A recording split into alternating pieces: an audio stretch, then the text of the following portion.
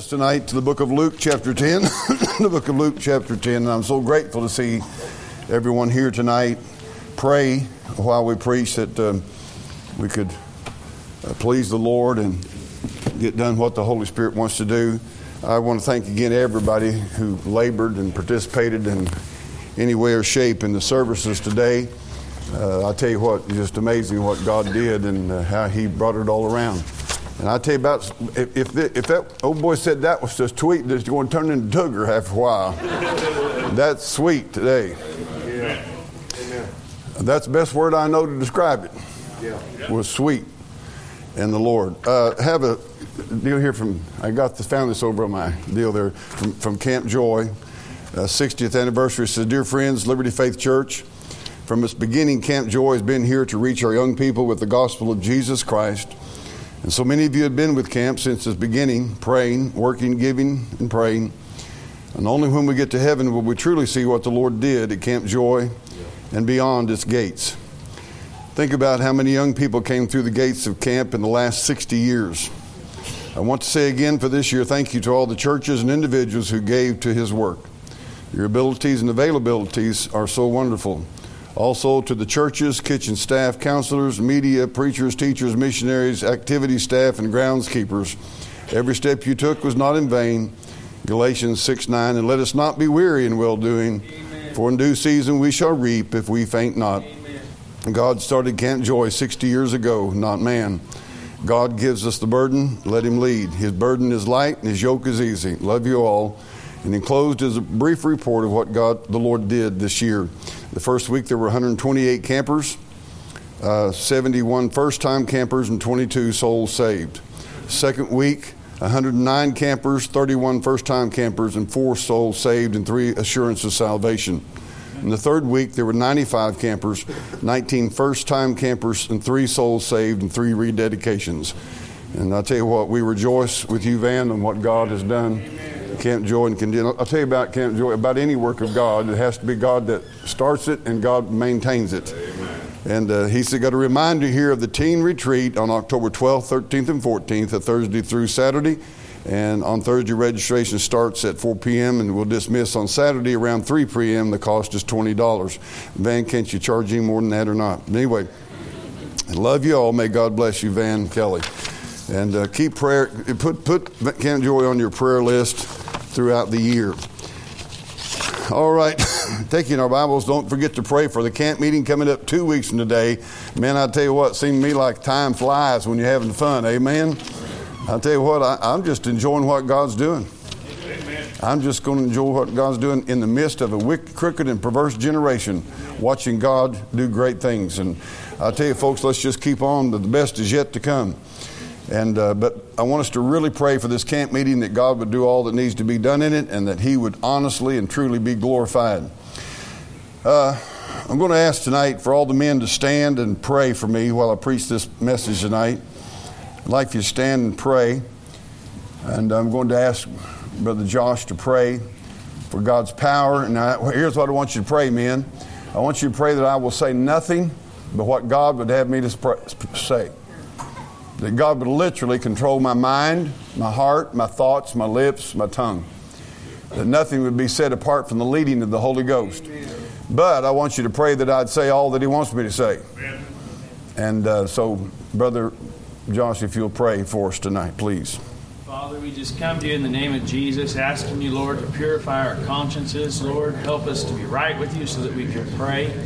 Lord, I pray that You deal with us if we have anything in our hearts that's unpleasing to You. Lord, we come to You in the name of Jesus by the blood of the Lamb. We ask You for our Pastor Reggie right now, our pastor that You've given us, that You would touch him, Father, that You would fill him to the fullest, Lord, with Your Holy Spirit. We pray, Lord, that You would anoint his lips, anoint his hands, his feet, his eyes, Lord. Anoint every part of him, Father God, to be Your messenger. We pray, Lord, with the psalmist, that You'd set a watch before his mouth, lest he utter any vain thing. Lord, tie his tongue, Lord, from saying things that You don't want him to say.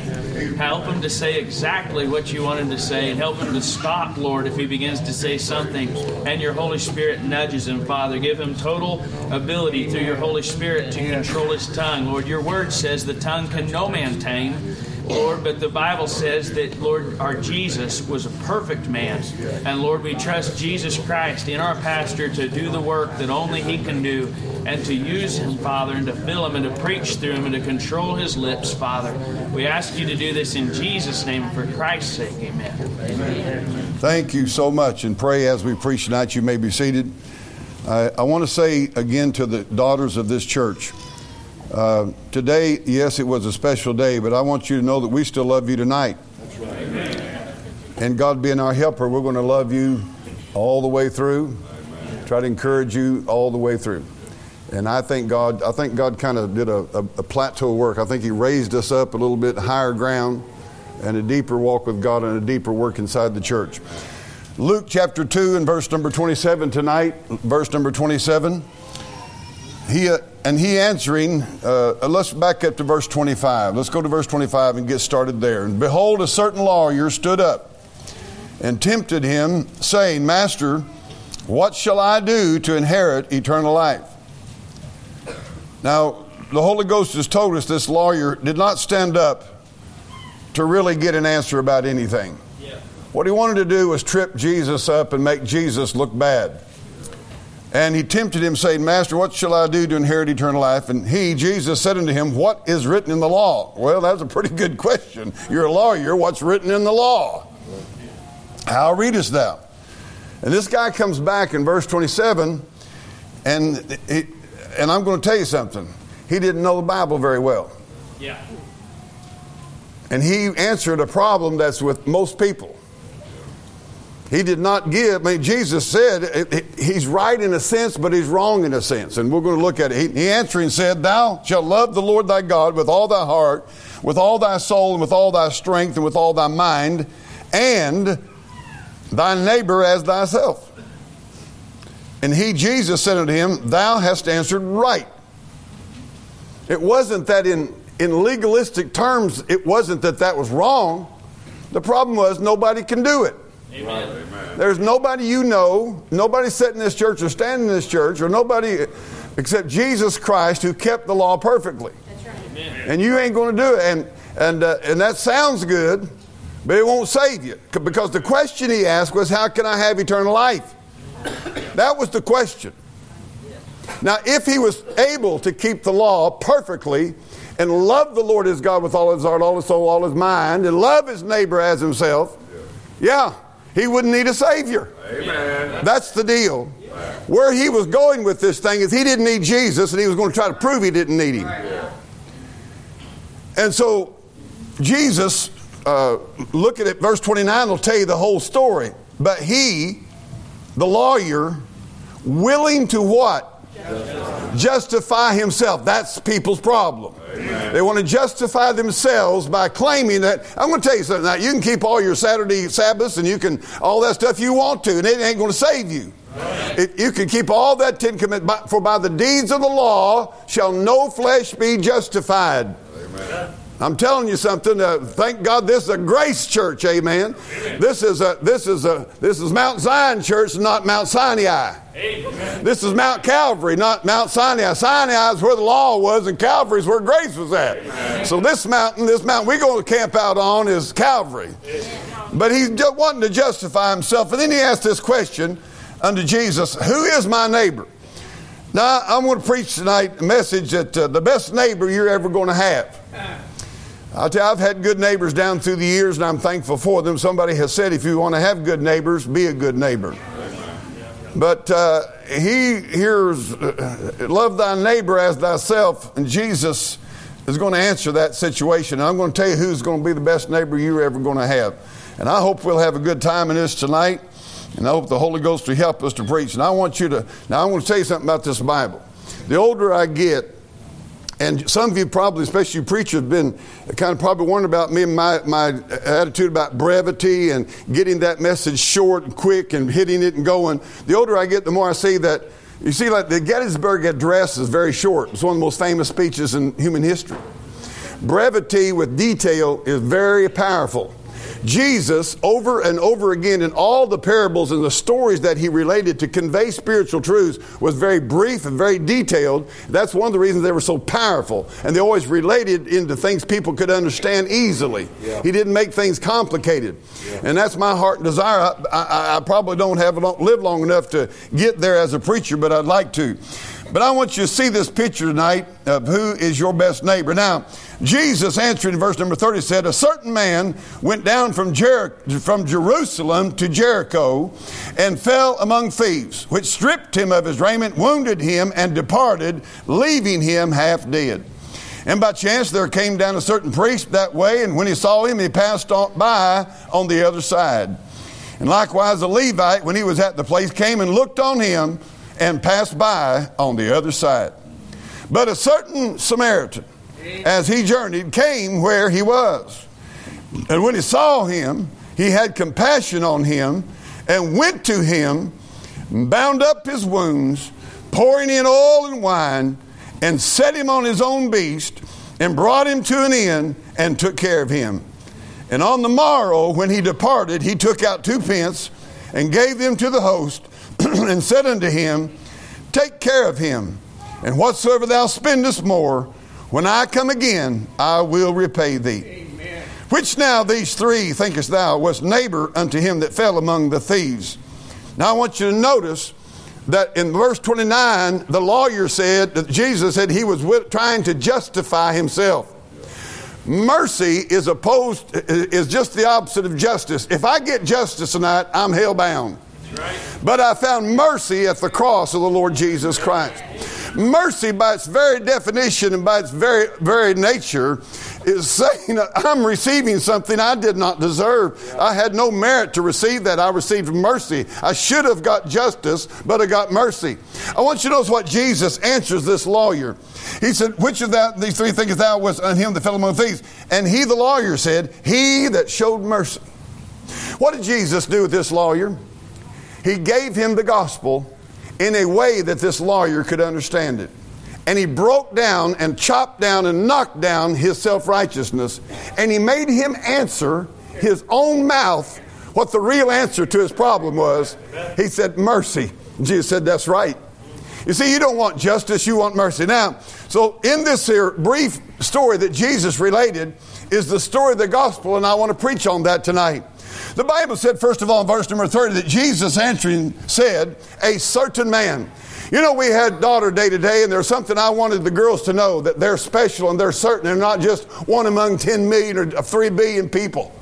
I'm going to tell you something tonight. God deals with certain people. God just does it. Everybody is an individual. It seems like this country is trying to get everybody just as a mass ball. You're just nobody among a pile of maggot human beings or something. You have no individuality. We're losing individuality. That's a ploy of Satan. You are an individual created of God, uniquely designed. There's nobody like you in this world. And the Bible said that Jesus died, tasted death for every man.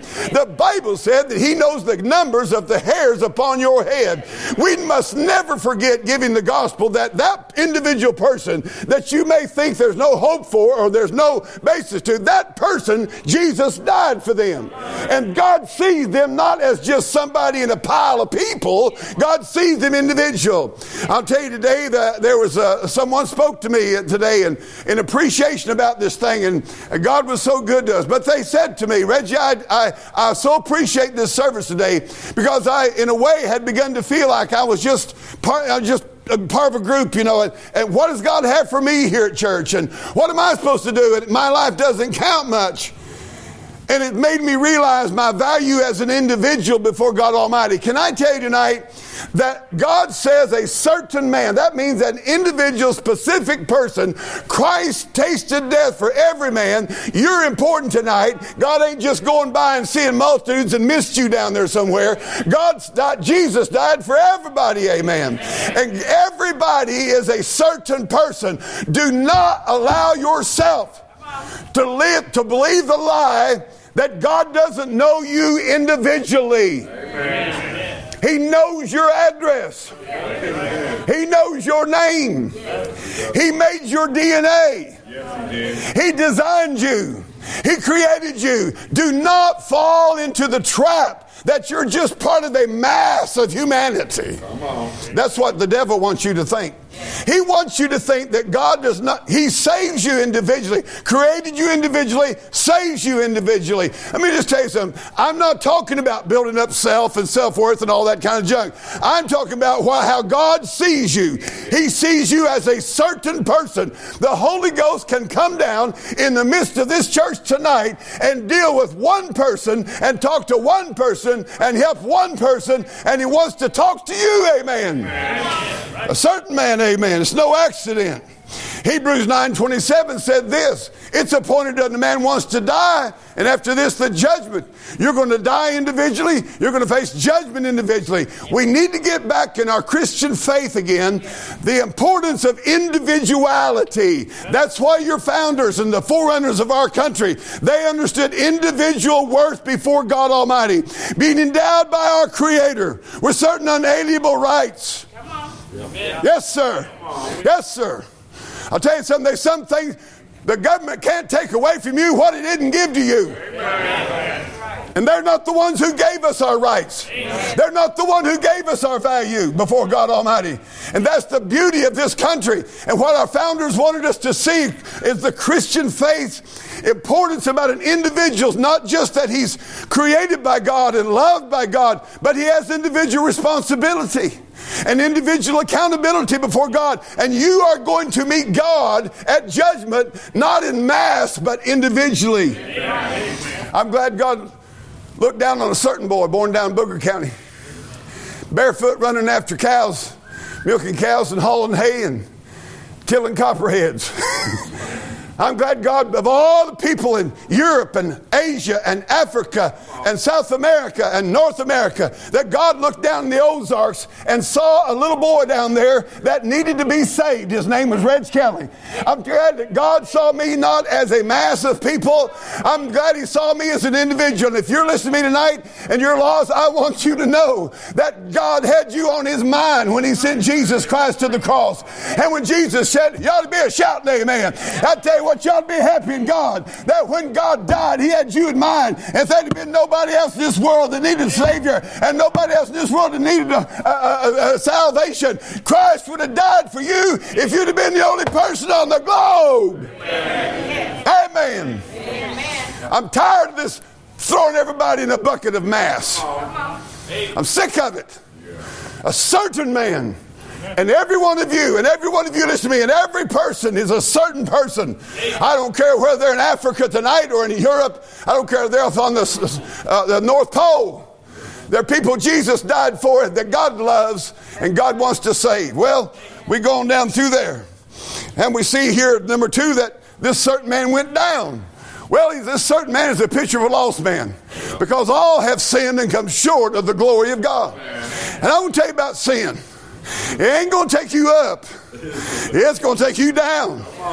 And if you keep messing with it, it's going to ultimately take you down to hell. Amen.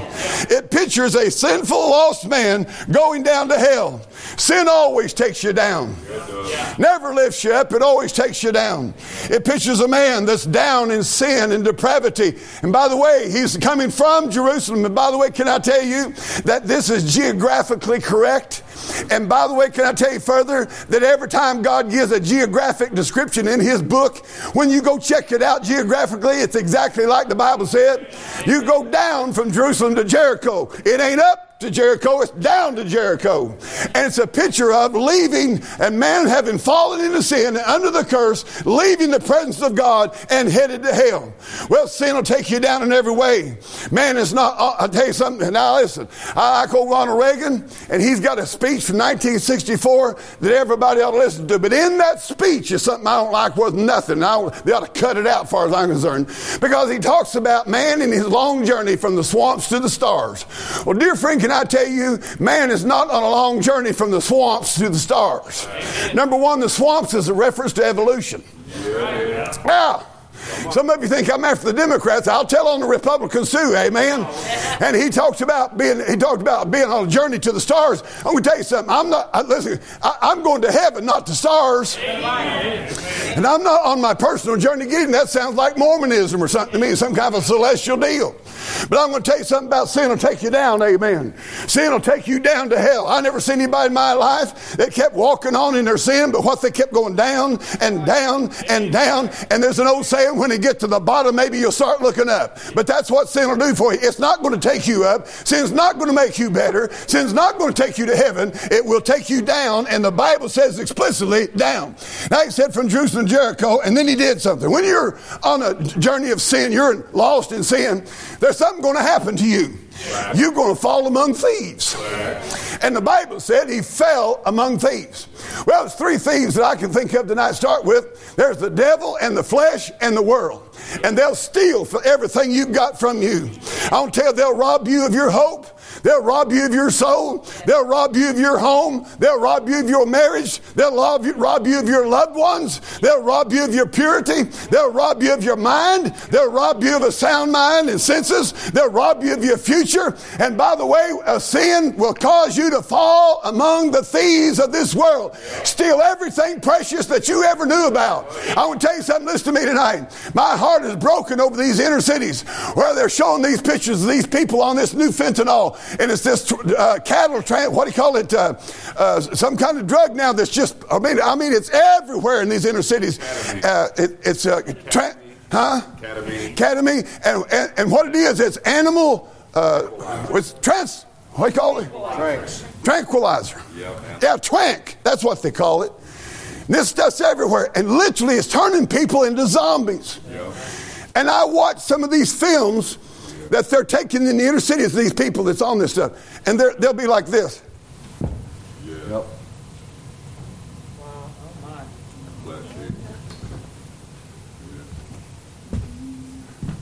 And the people laying all around them. Curled up here. Curled up there.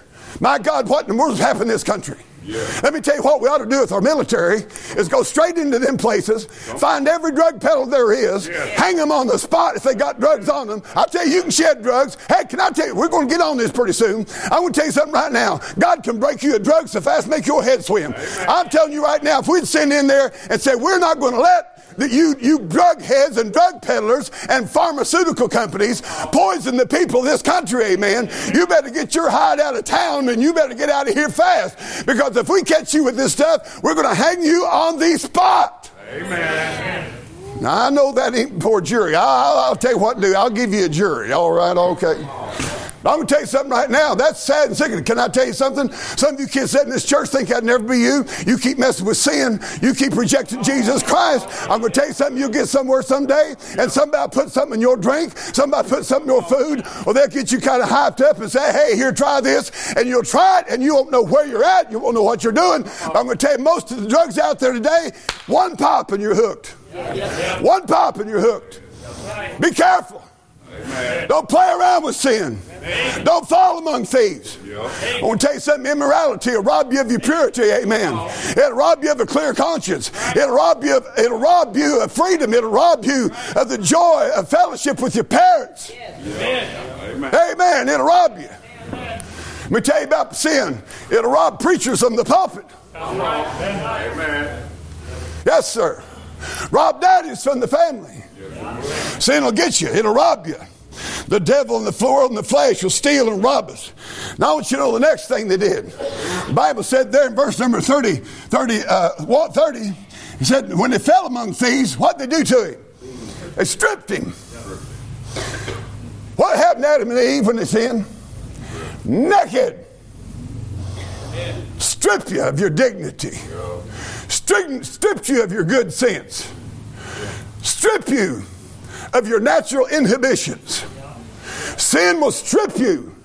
But let me tell you, it's a deeper picture than that. We have been stripped by sin of the righteousness clothing that Adam and Eve had on them in the Garden of Eden.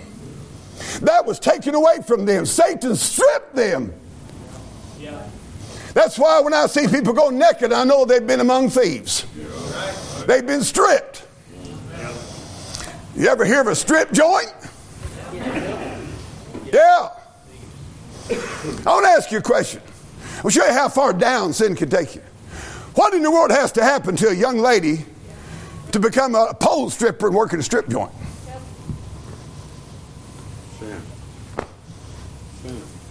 You're talking about taking you down to the pits. I'll tell you, I don't know, be honest with you, I was so tired and I left today. I thought, Lord, I couldn't preach a mouse this afternoon. I couldn't preach like I would have the energy to preach. And about 5 o'clock this evening, the Holy Ghost got a hold of me and said, I want you to preach something tonight. And I said, God, well, if I'm going to, you're going to have to give me some energy, amen. And I think he has. But I'm telling you right now, sin will strip you, amen. It'll strip you of all that is beautiful and wonderful and glorious and happy. Sin will strip you, amen. I'll tell you, drinking will strip you. Drugs will strip you. Immorality will strip you. I'll tell you, stealing will strip you of your dignity, of your conscience. I'll tell you, when the devil's done with you, he'll leave you stark naked of your soul and your spirit and your body if you're not careful. Look at the next thing down, the stripped him of his raiment, wounded him. I'll tell you, sin will wound you. You know what's the matter with America? It's full of wounded people. That's the honest truth. Sin has so wounded people. I mean, they're so broken up inside. They're going to drugs and everything else trying to keep you to heal the wounding of their hearts. Let me tell you something. You ever got someone you love has left you, man? It wounds you. Yeah. There's a lot of things can wound you. This country is full of wounded spirits. So the Bible said, a wounded spirit who can bear? Let me tell you something about a wounded spirit. Only God Almighty can heal a wounded spirit.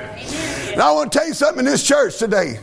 If you're here, you walk in this church, you listen online, and your spirit is wounded, I pray that this church will be visited by the Holy Ghost of God with the balm of Gilead and apply it to the wounds of your heart and the wounds of your soul. You may have been wounded in the house of your friends. You may have been wounded by your family. You may have been wounded by your church. You may have been wounded. I don't care how you've been wounded. But I want to tell you, God can heal a wounded heart. Amen. But anyway, he was wounded. That's what sin will do to you. Amen. It'll wound you. And then what they'll do, look at that word, departed. Now I'm going to ask you all something. Is this not a in brief story where every word counts? Yeah. They departed. When the devil's done with you, he'll leave you in the ditch and laughing at you at how stupid you were to walk down in sin and come into his territory. And he'll leave you. I'm going to tell you something. Girls, you ask any man in this building, they'll tell you the truth. Men are known, especially as young men, for the idea of how many girls they can be with before they get married. That's American sick culture. It is. They identify manhood as how many women you can conquer. In fact of it is, there are literally genuine surveys where young men have been surveyed and asked, what will make you a man? And the answer of most American young men is, if I can conquer a girl physically. If I can talk her in to giving herself to me. You better wake up. Now I'm going to tell you the backside of that story. The second part of that is that those young men will walk away from you. That's a fact. They'll depart just like that Bible said. Let me tell you, girls, why? You don't have no value. You gave yourself away for nothing. They're not looking for a girl with no value. You just throwed yourself away. Why would I want you? You don't even have any self-worth. You don't have self-value. Just well be honest about it. Let me tell you about your drug dealer. After he's got you the drugs, got you hooked, messed your life up, he will walk off. You die and they have you funeral down there and some preacher gets up and lies about you. And the family's crying, where's the drug dealer? Departed. Hey, when you get drunk as a skunk and have a wreck, does the beer joint owner come down to your funeral and send flowers and tell the family how sorry he is? What does sin do? It departs. They'll leave you wounded. And by the way, it says half dead on the highway in the ditch. Wake up. Wake up. Fell among them, stripped him, wounded him. Then they departed him like trash in a ditch. Then it said he left him how? Half dead. Look down there on the last part of verse 30. Half dead. I used to look at that and I thought, boy, I tell you what's half dead? Some evenings I felt like that, amen. I was coming in the house and dropped out, I'm half dead. But there's a spiritual truth to this. You and I are under a physical sentence of death. Yes. But that's just half of it. Come on, amen. The other half is the second death in the lake of fire. Yeah. And if somebody doesn't get to you while you're still half dead, you'll wind up all dead in the lake of fire. Spirit, soul, and body. So when Jesus gave this, he's exactly accurate about what he's talking about. Left him half dead. After being attacked, after being robbed, after being wounded, leave him like trash, half dead. Now I want you to watch now. We're going to start seeing some things about how Jesus is going to teach this lawyer something. He didn't just, boy, this stuff is tight. I mean to bite. Look at verse 31. And by chance, there came down a certain priest. Now when that lawyer heard about the priest coming by, he perked his ears up. Because the priest was an executor of the law. He had to do with the law of God. Now watch what he did. He said when he saw him, when the priest saw this man that was half dead, been wounded, robbed, left for dead, when this priest saw him, look what he did. Passed by on the other side. He's going down the road to Jericho. Good land to live. Woo! Boy, that boy in bad shape. I can't do nothing for him. Listen to me, there's a picture there. Yeah. God's telling you the law cannot save you. Amen. The law cannot fix you. I can get up here and preach law every Sunday night, every Sunday morning, every Sunday night, and you'll die and go to hell. Yeah. The law cannot fix you. That's what God wants you to know. You know what he's doing? He's telling that half-cocked fancy lawyer that your knowledge of the law and your application of the law, which was love the Lord thy God with all the heart, all the soul, all the mind, love thy neighbor as thyself, and puffed his chest out, you're going to die and go to hell. Yeah. Because you haven't done that yourself. And you're not keeping the law. And you're going to die and go to hell. And the law, watch this. You know what all the law will do? Just watch you die. Yeah, That's right. And go on the other side. Yeah, buddy. That's right. You better get that one. Amen. Law cannot help you. I said a while ago, you can go to church every Saturday to between now and the time you die. Yeah. You'll bust hell wide open. For by the deeds of the law shall no flesh be justified. God don't justify nobody with the law. And that old priest come by and you know what that law can do? He can say, man, he's in trouble. Yeah. Hate to be him. Boy, he's hurt. Man, he's been butchered up. They worked him over. Yeah. The law could say, why, if somebody don't get to him, he ain't going to make it. But that's all the law can do. You just sit there and talk to you and tell you how bad a shape you in. Well, the next guy comes by. Look at that next guy come by. A Levite. So old law, man, he went on down the road. He couldn't do nothing for him. Law can't save you. God can't help you. So here comes another guy called the Levite. And the old Levite, he's hopping down the road. And good land, see some blood on the side of the road. Looks, oh, good grief. Boy. The Bible said, what did he do? Pass by on the other side. You know what a Levite stands for? Ceremony. Hang tight. Hang tight. People that tell you got to get baptized to be saved, that's ceremony. Oh, come on. That's ceremony. Catechism. Come on. All that stuff that they want you to do, the ceremonies. Wait. We're going to have a candlelight service, and it's going to get so spooky spiritual, you won't believe it. Ceremony. Swing your buckets. Have your baby dedications. Amen. Amen. I don't save nobody's soul. No, it don't. And churches are super at having ceremonies. Preach it. Preach it. Ceremonies. That stuff don't save you. That old Levite came by, he couldn't do a thing for that lost man, and the ceremony cannot do a thing to save your soul. Amen. Cannot heal your wounds and restore your life to you. You listen to this.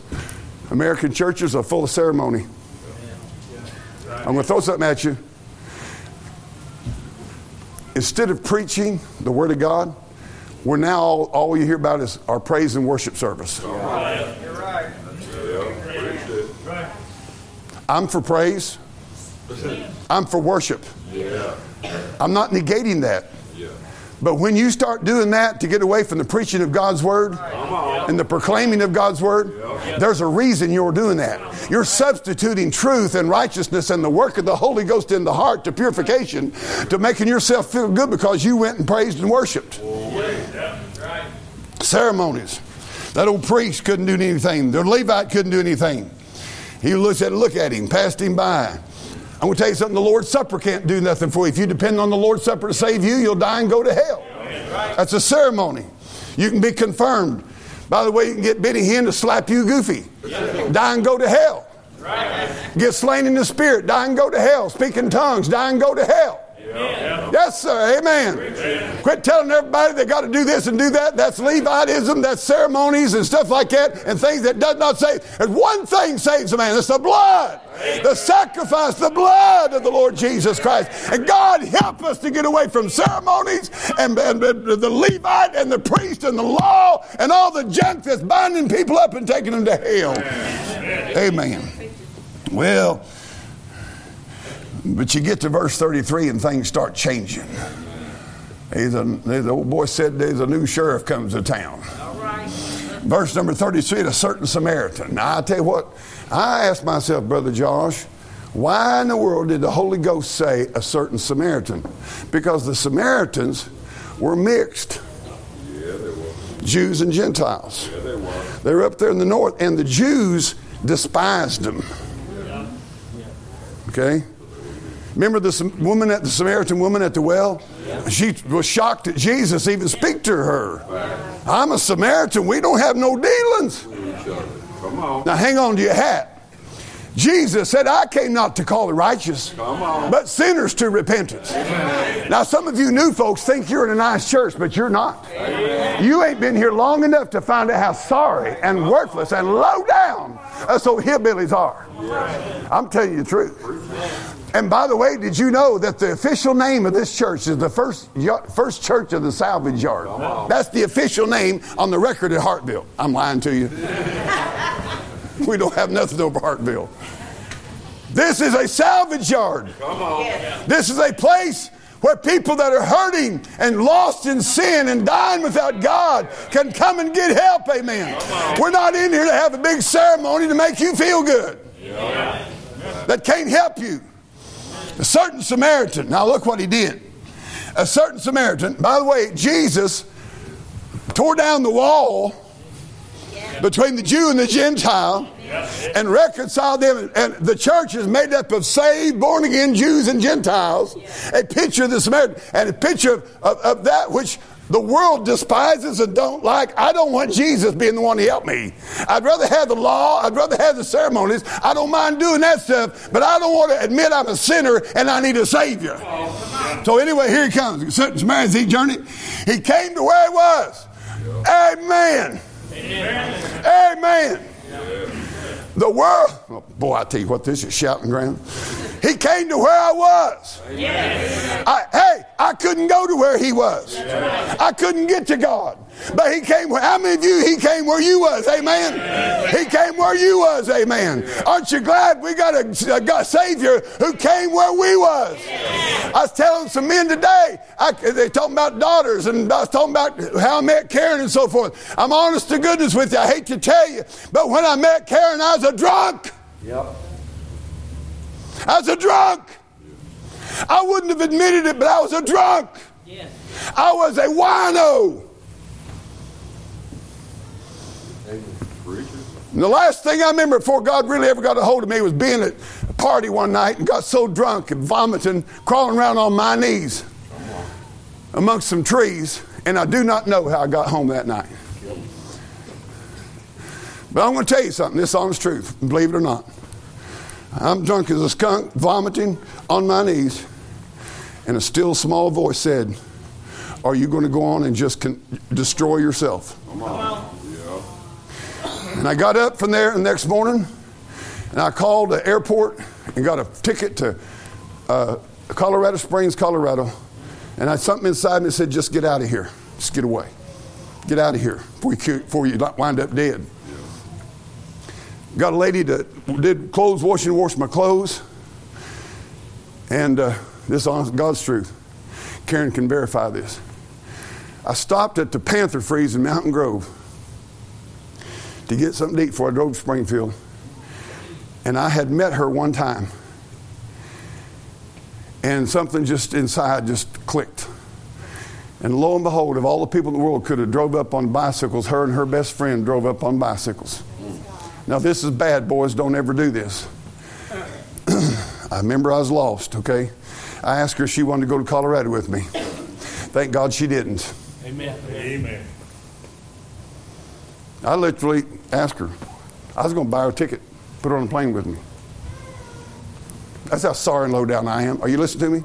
You think I'm a good preacher? You think I'm a good guy? Let me tell you something. I'm the piece of trash that God reached down and came where I was, in my filth, in my drinking, in my wickedness, in my sin, you talk about garbage pile, should have been in hell stuff. You're looking at it here tonight. I am not, man, I'm telling you what, I'm so glad that God reached down and came where I was. I'm so glad He came down. And I'm going to tell you something. That's what He does for everybody. He comes where you're at. He doesn't say, yeah, we say come to Christ. That's true. But the honest truth about it is, before He invites you to come to the cross, He comes to you and He wants to lead you to the cross. Hey, how many can say He came where I was? Amen. Aren't you glad He didn't say, now listen to me, this is where people's messed up. The world of religion says, now clean up, straighten up, quit this, quit that, and do all this, and then possibly I'll talk to you about salvation. No. God wants to save you and get a hold of you where you're at. Now, I'm not proud of that, and I'm ashamed to have to preach that. I'm ashamed to have to say that. But the older I get, the more I look back in the rearview mirror, and all I can see is somebody should have been in hell. Amen. Had it not been that Jesus came to where I was. And I'm going to tell you something right now. Hey, I want to remind you tonight, you may be lying in immorality, and He can come where you're at. I had a man tell me one time, I said, I don't believe God coming to a beer joint where I'm at. You listen to me. God can go right straight into a beer joint. Amen. He'll walk straight into a beer joint. He'll walk straight into casino, and the Holy Ghost will come to where you're at. Amen. And I'll say, what are you doing? You're destroying yourself. You're killing yourself. Yes, you will. I'm glad. I'll tell you. I'm glad. You know what? It was a long journey, but I tell you, He kept coming to where I was at. Amen. I'm not going to stand up here tonight. I tell you, I'm sick of this business. I don't like put on. Come on. Amen. I don't like fakery. Yeah, come on. I'll tell you what, I'm a sinner that should have been in hell, and I'm saved by the grace and the mercy of God Almighty, and I don't want nobody in this church thinking any different. Yeah. Somebody told me last night about one of their grandchildren, a little bitty tag guy here in church, and something about he saw my picture. He said, there's God. She said, I had to straighten him out on that. Amen.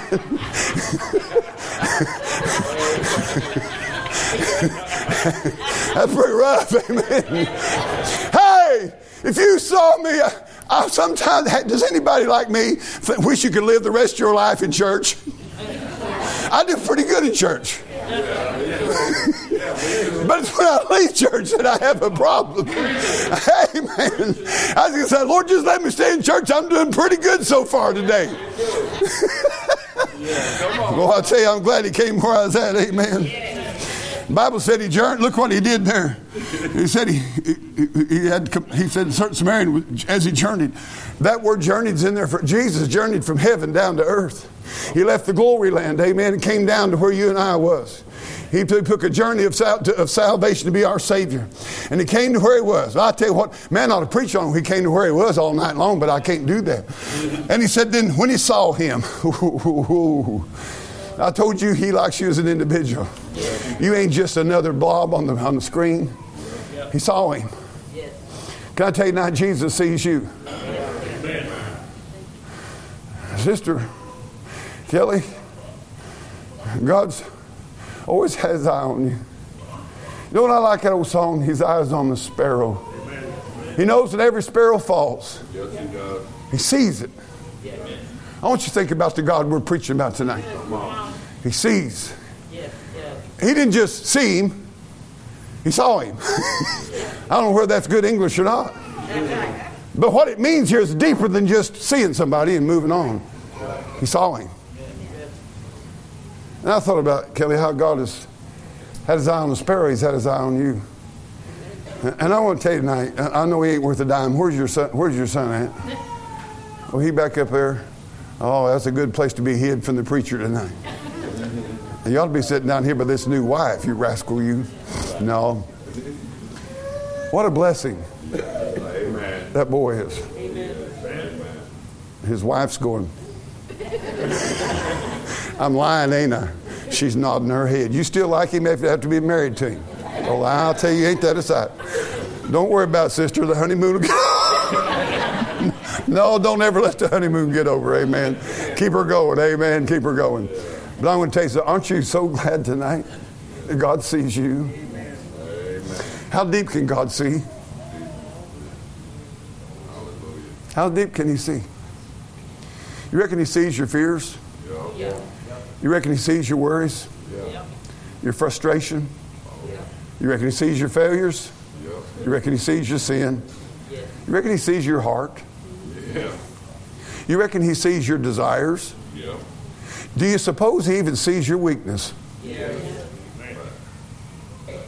Boy, I'm glad I serve a God tonight who came to where I was and sees me with truth. Now, I want you to look at the next phrase.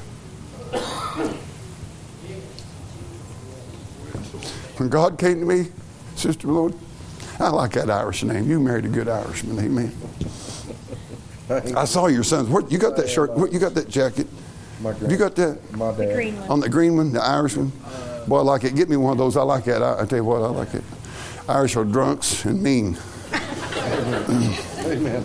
Amen. Anyway, where was I at? We came to where. What's the next thing? What's the next thing it says? I'm glad. You know what kind of God we got in that? I want you to get this. I'll tell you, this is shouting ground. He didn't come over and say, "Well, you low down, sorry, good for nothing skunk, laying there in the ditch. That's what you get for going down. That's what you get for messing around with sin.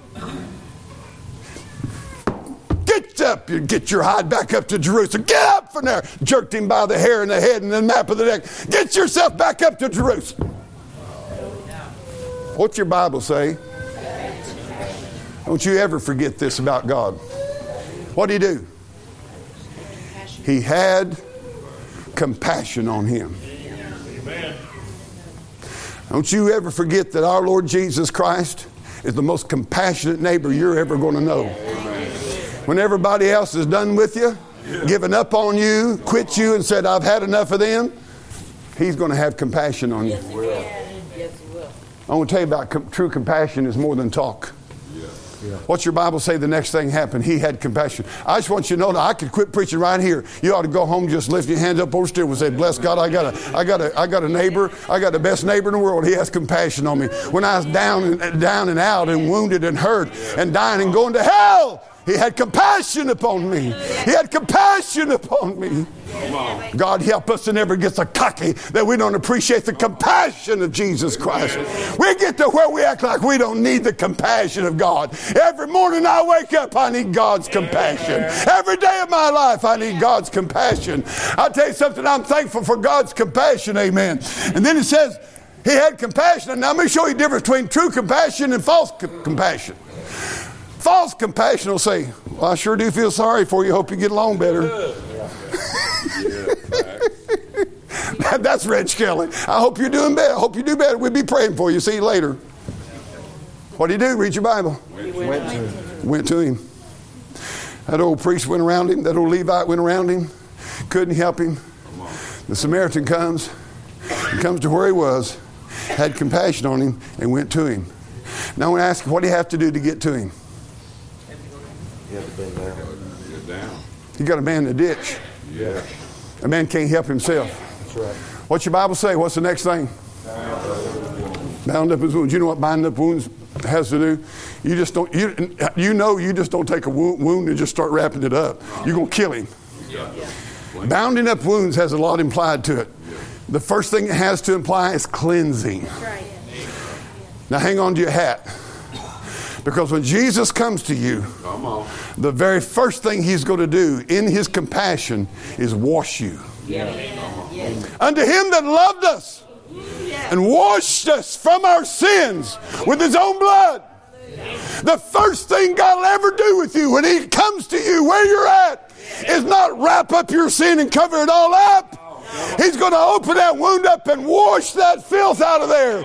He's going to wash you. And here's the problem. Everybody wants to be fixed by Jesus, but they don't want their filth cleaned out.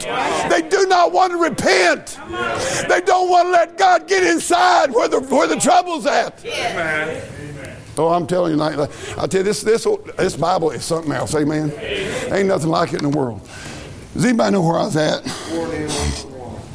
Went in, bound up his wounds, and then he does something. He pours oil. Well, you know that oil speaks of the Holy Ghost in the Bible. Amen. So hey, you come up here tonight, this old altar, and say, God, I'm a wounded man down on the way to Jericho. Sin has wrecked me and ruined me and robbed me. And God, would you come to where I'm at? And God will come to where you're at. And the first thing He's going to do is clean you up. The second thing He's going to do is pour the oil in. Oh, it's a picture of the Holy Ghost to God, and God will pour His Spirit into your life. Being born again of the Spirit of God. Everything God does, He does by the power of the Holy Ghost, by the oil of God. And that Holy Ghost power is an oil that will cleanse and heal and soothe and help. Boy, I'm telling you what we should do is preach on these little phrases every week, see, but that'd take too long, and I don't want to do that. Poured in oil, amen. You went to Him. I'll tell you something right now. We need to get a hold of this. Now, let's keep going here for a little bit, and I want to get into something. He went to Him, verse 34, and bound up his wounds, pouring in oil. And then I like this next one, and wine. Now, wine in the Bible speaks of two things. One is the blood. Communion, you have the wine, blood. But the other is joy of the Holy Ghost. Wine speaks of joy. Be not drunk with wine where it is excess, but be ye filled with the Spirit. And I'll tell you something. God wants you to have the joy of the Lord. And what God will do is clean you up, put the Holy Ghost within you, and give you the joy of God in your soul in the midst of a crazy, stupid world. I tell you, I'm glad I can have the joy of the Lord as my strength. I'm glad that there's joy unspeakable and full of glory. I'm going to tell you something. God will pour that into your heart and pour that in your soul. And here's what bothers me. Got a lot of people claim to be saved. You never see any joy in them. That bothers me. That bothers me, amen. I tell you what, you got a $50,000 truck sitting out there. You got a $180,000 home. You got $400 boots on your feet and you can't smile. You sorry low down thing. Amen. You got a $1,500 rifle in your closet. Yes, sir. Some of you got a $500 pair of Nike shoes on the bottom of your stinking feet. And you can't smile. Amen. Let me tell you what you need. You need some wine poured in you. Yes, sir. I tell you, when God, hey, I'm going to tell you something. When the night I got saved, I didn't walk out there going, boy, that was bad. I ain't never got over it. Amen. Do I have bad days? Do I get mad? Do I get upset? Do I get in the flesh? Sure I do. But down inside, there's been wine poured in. I'm happy about being saved. I'm happy about God calling me. I'm happy about having eternal life. I'm happy about being forgiven. I'm happy about a home in heaven. I've got the joy of the Lord. The wine of God is poured in. And when I see people that do not have joy, I wonder if they've ever had the wine poured in them. Yes, sir. Amen. Don't you tell me it's spiritual, sit there like a knot on a log. We're going to spend eternity praising and worshiping Almighty God. Amen. Now, he said he poured in oil and wine. Now, before I move on, I'm going to say something here tonight. I'm going to be honest with you.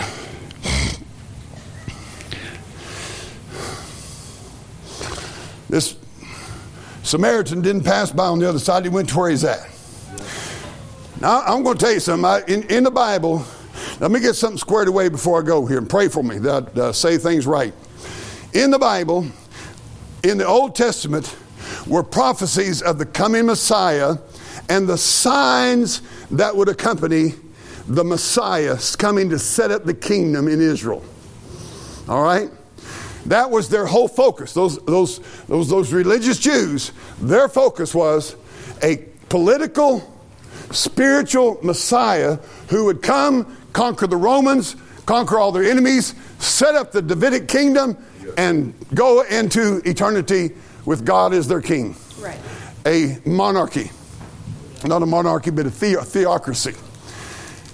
When Jesus came, he came preaching, watch this, the kingdom. Okay? If you'll read your Bible carefully, he didn't come preaching the gospel. He came preaching the kingdom, and John the Baptist preached it. Now what he was saying when he preached that was that I am the Messiah. All right? Some of them recognized him. They checked the scriptures and said, this man matches everything. Everything. And you can do that too. But by and large, they rejected him. Now here's what, stay with me. When Jesus was in that period of time in his ministry, a man was blind, and the greatest effort you ever seen him go to heal a blind man was having get clay and mix and put on there. Jesus would touch ears, touch their mouth, heal the dumb, the ones that couldn't speak. Instantly heal those with leprosy. Instantly raise people from the dead. Nobody sat and watched for 3 days to see if the hand moved or nothing. Everything he did was boom. Now you listen to me. When God saves a man, he does it instantly. Now, you may have to surrender. It may take a while for you to get straight up with God, and for you to honestly repent and believe on the Lord Jesus Christ.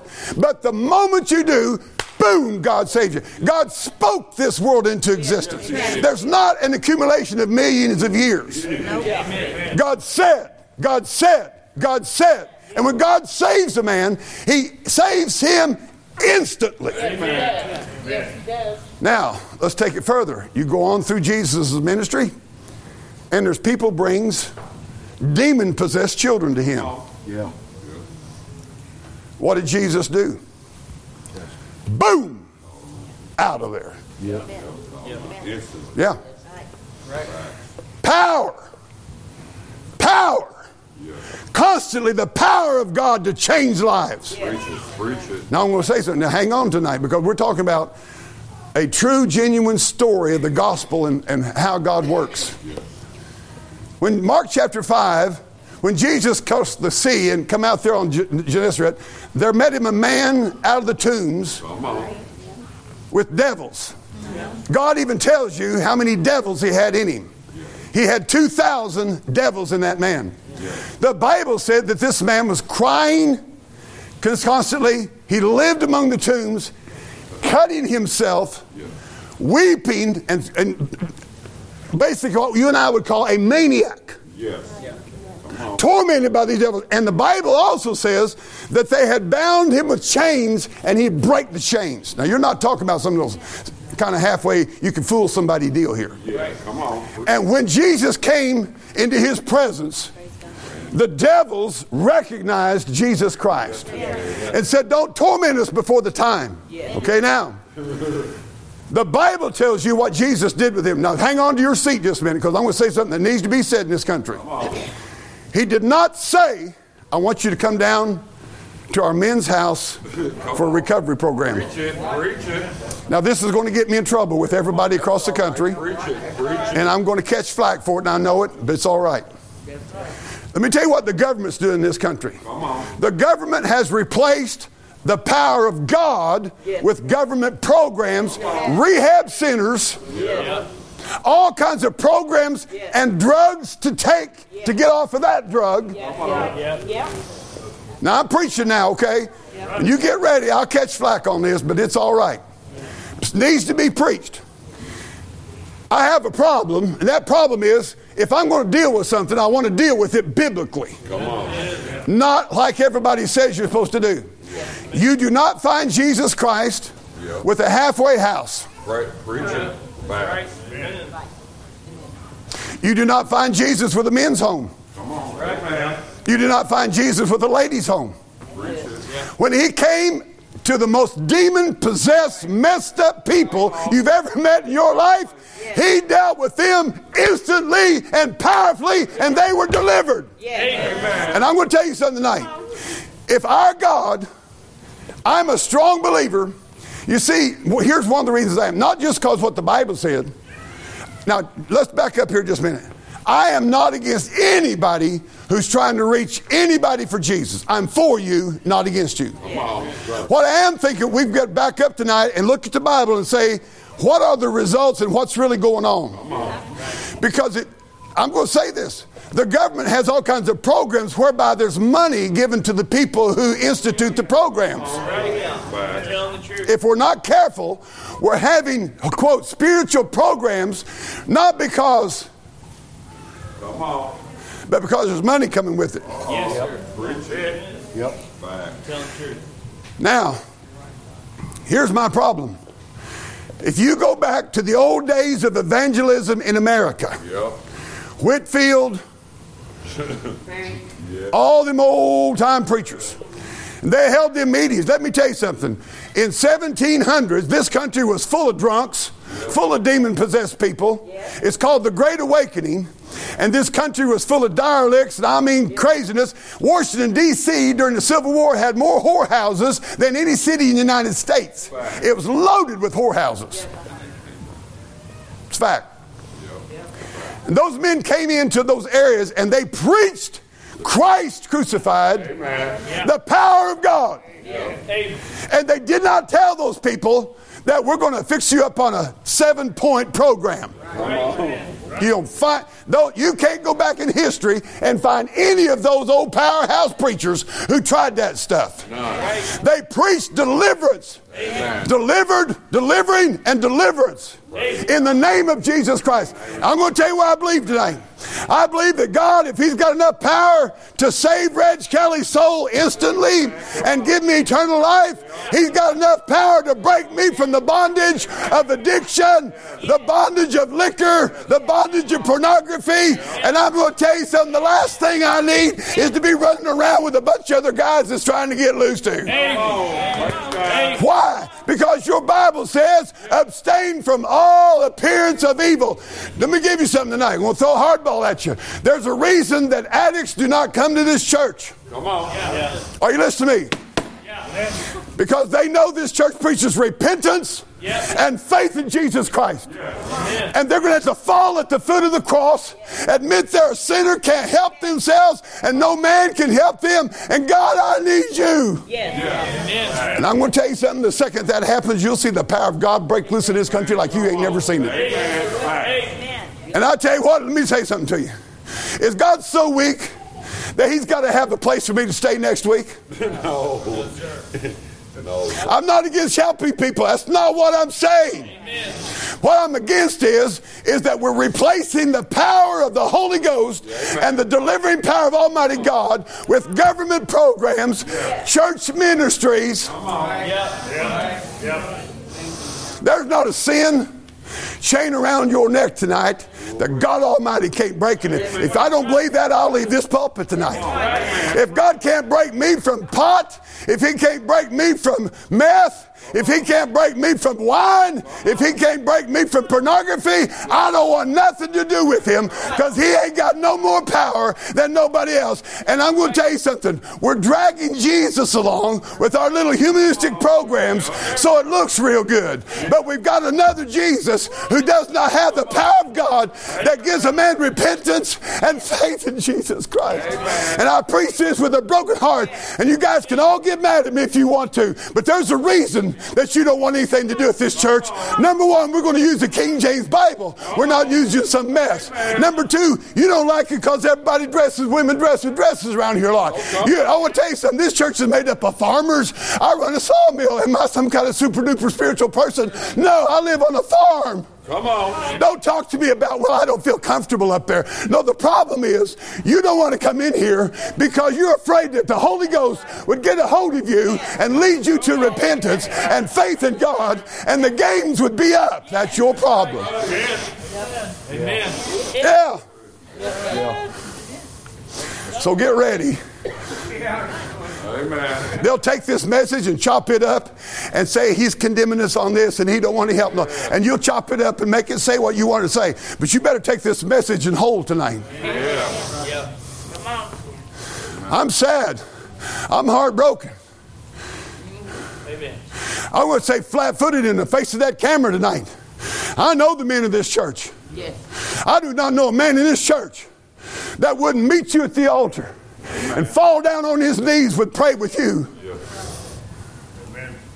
Ain't nobody in here acts too good to get on their knees with you and love you and help you and be a blessing to you. Be a brother in Christ. But I'll tell you something. I'm afraid of this thing. I'm afraid we've got another Jesus and another spirit that is dependent upon man's programs, and we've programmed the power of God out of this thing. And the Holy Ghost has backed up and said, you're on your own. Now that does not mean that people who are trying to help people in whatever way it may be, Lester Roloff. Listen to me. Some of you ain't going to like this. Some of you ain't been Baptist. Your hair is going to curl up right now. Lester Roloff was a great man of God. He had men's homes. My problem with him was I never could find it in the Bible. And I'm going to tell you something else. He had a lot of trouble with God-ordained authority. Are you listening to me? He's a giant in faith. I'm an ant. I'm not condemning him. I'm just saying I think he should have really backed up and said, where in the scripture is what I'm doing at? Where's the pattern at?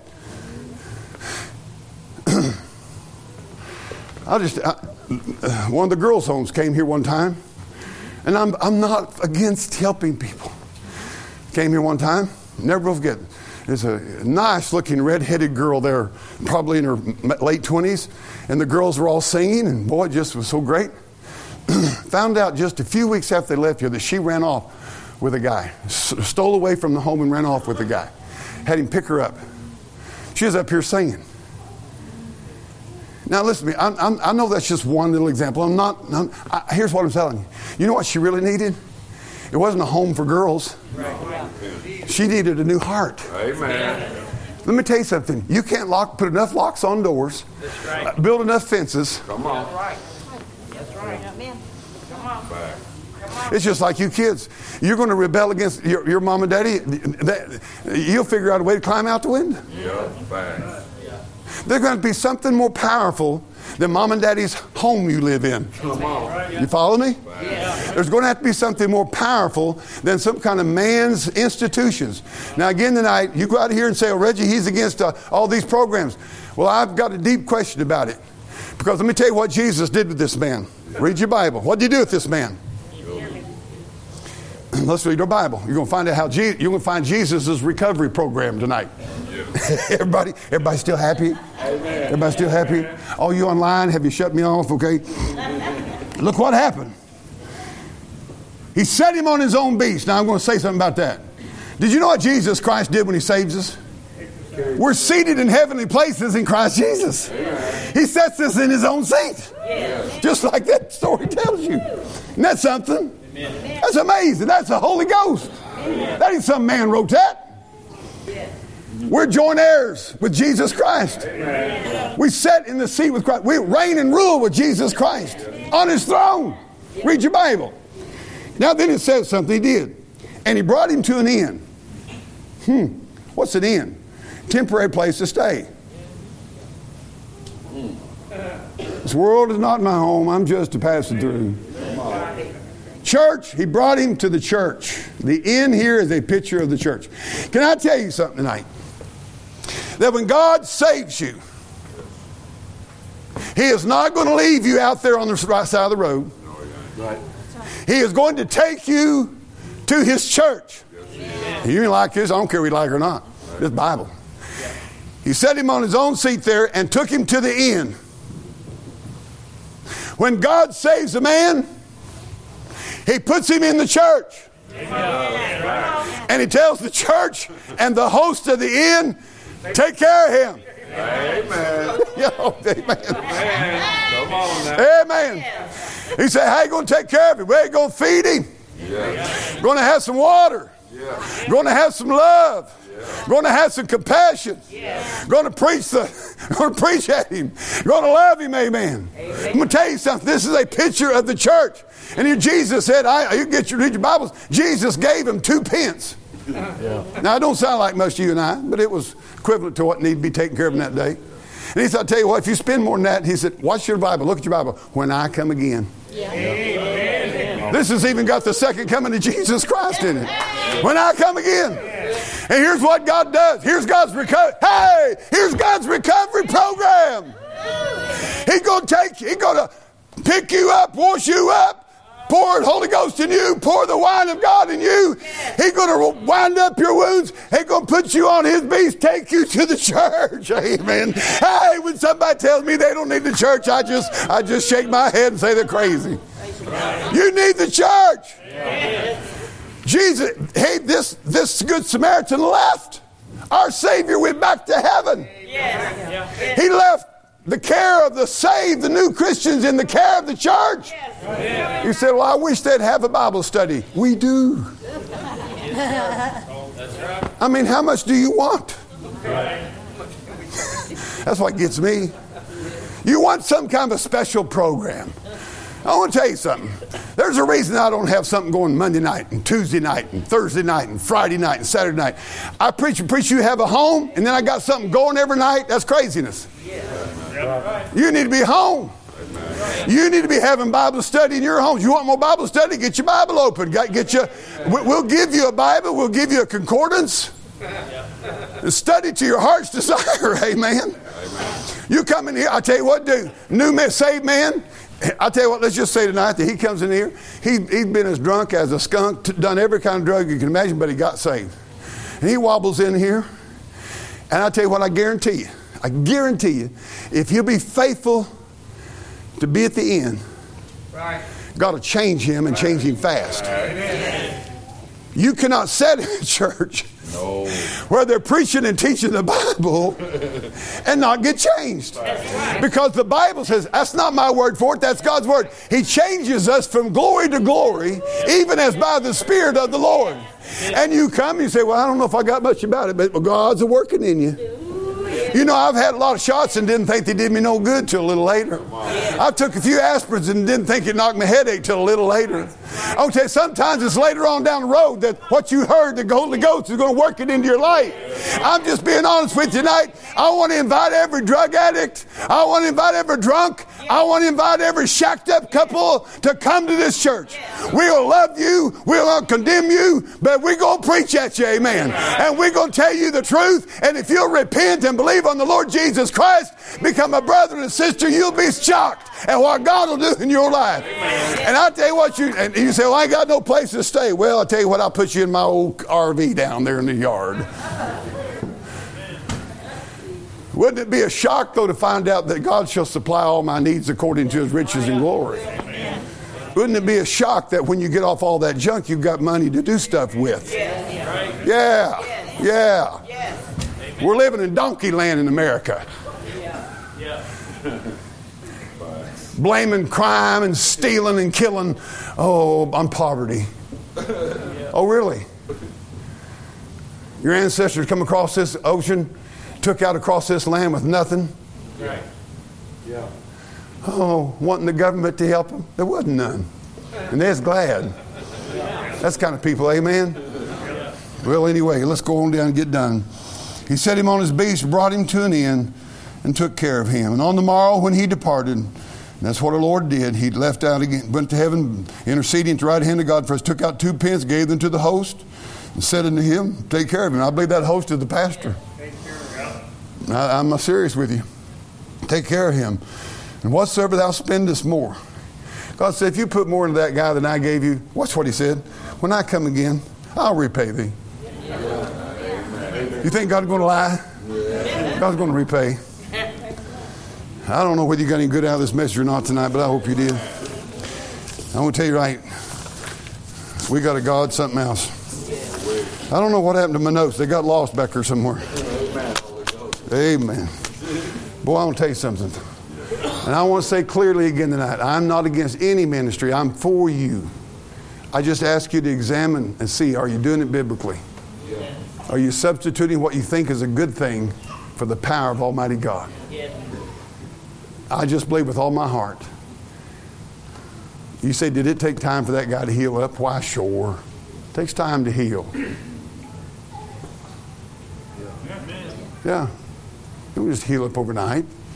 Healing takes time. But how is it going to be healed?